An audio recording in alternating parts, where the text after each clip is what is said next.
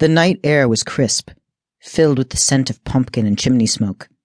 Hundreds of old trees dotted the cemetery grounds, their gnarled branches clinging to the last of the crinkled orange and red leaves that gave them voice when the wind swirled through their rustling tips.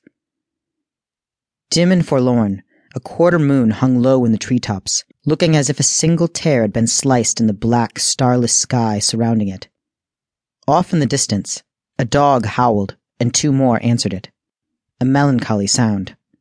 Caleb Archer slowly walked down the long cobblestone path that led to the main cemetery lane to the area housing the oldest and largest crypts in this very large, old graveyard. He knew every stone and crack in the path. His footsteps carried him on his familiar dark journey without hesitation. For the last 157 years, every All Hallows' Eve, he traveled this path. He didn't think about the chill in the night air, the heavy, foreboding shadows hanging in the sky, or the dozens of masked and costumed children running past him. They were on their way to frighten each other and terrorize the town on this one night of legal mischief and mayhem. Better known as trick-or-treat night. Halloween night, in these modern times. Caleb was from a time before trick-or-treating. From a time when a man's profession became his name. Before a time of childish games and sugary gifts. Even before the time when this night was recognized as the eve to honor the dead that had departed from this world. He supposed if he thought about it, it was actually a night to honor him.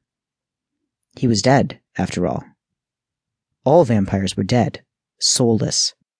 Just not their bodies, minds, or, in his case, their hearts.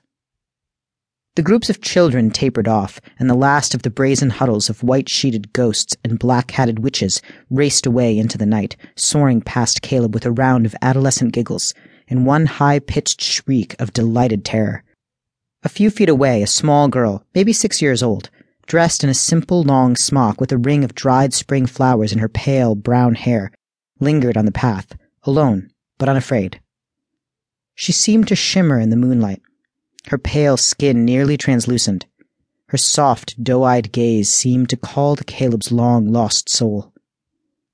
"Hello, Sarah Beth." She smiled, and Caleb smiled back, then nodded, prompting the child to come near and take his hand.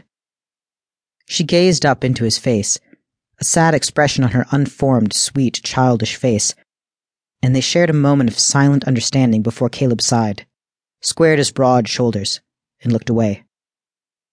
And just like that, tall, towering, dark vampire and tiny wisp of a ghostly girl walked on, as they did every year, hand in hand, up the crumbling pathway. Her slippered feet made no sound on the stone walkway. She was nothing more than a puff of fog to the humans that had raced by earlier.